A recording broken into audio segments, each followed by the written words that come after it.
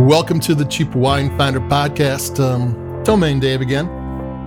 Yeah, this one's not quite the 12 wines of Christmas. It's a little bit different. You know, my local Trader Joe's, and this is a Trader Joe's wine, hadn't had a new import wine in 8 months. And I go in there and all of a sudden there's it's like flowers in the desert. All of a sudden everything bloomed. There's wines all over the place. And I grabbed this one because the packaging was so good, and I thought, I'll buy that, because you can buy a wine by the label. And this is the L'Equinoxe Le Rosé 2020. L'Equinoxe is the Palmas estate. Palmas winery. He owns a bunch of estates, big in the Languedoc. Won the 2021 French Winery of the Year in Wine Enthusiast magazine. They're big-time players, make lots and lots of wine.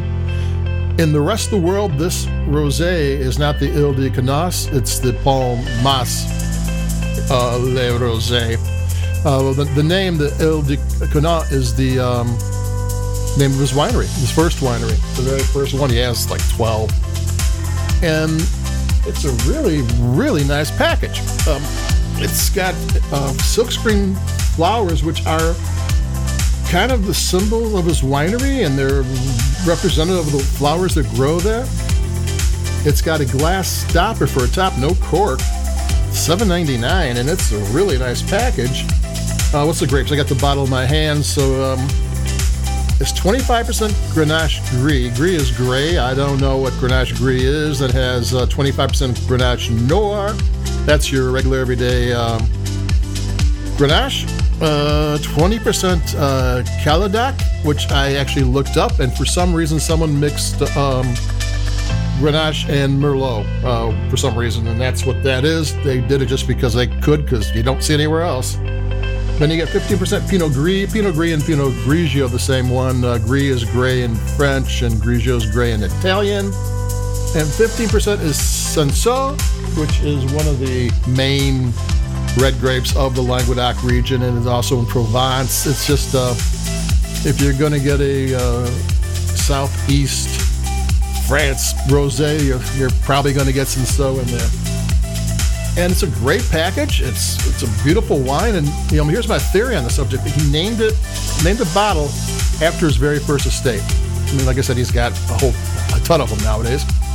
And the silk screening, which isn't cheap on a $7.99 bottle, it probably costs more elsewhere, are the symbol of his estate. You don't do that on a wine you're just going to throw off. I mean, you're going to take some time to get that right. I'm going to drink this one. I'm going to take a sip.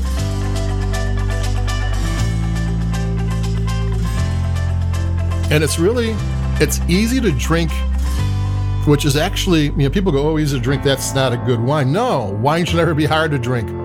It's balanced. Even though it has some flavors or some grapes that, like, I don't know about that, you actually want that. If you're going to have a wine from south of France, you want south of France grapes. If you just want a rosé with the same old in it, then go to the Central Coast. They'll do fine. They'll taste great, and you'll be happy as could be. But here, you go to France, drink French, that's the whole thing. And it's a wonderful presentation. Like, the worst part of it is a square that has a name on it that kind of looks stuck on. You can maybe steam it off. It would look great. And this should have been a wine that would have been my local Trader Joe's in April. It would have been great for the summertime. So it's such as it is, it's still a taste of spring and summer and December, which is fine, and it drinks really well. It's just smooth and balanced, and it doesn't have like what does it taste like? It tastes like a bunch of different things mixed together. It's not like, it's cherries and this. No, it's maybe some pears and light peach and touch of honey and some lemon and some melon, and maybe I kind of got hard raspberry candies, the kind of like your grandmother used to give you, but not sweet. It's got flavors, but all delicate and just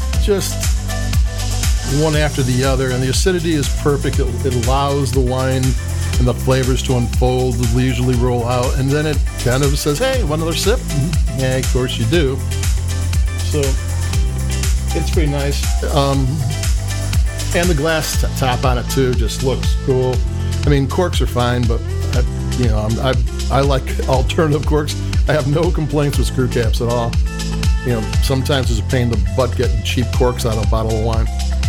And I always save my corks, and I look back at the wines over the year, and there's like 7 good corks out of all of them. The rest are all composites and some weird whatever they are. So there you go. It's not quite the 12 wines of Christmas, but it can be. It's a very, very good rosé.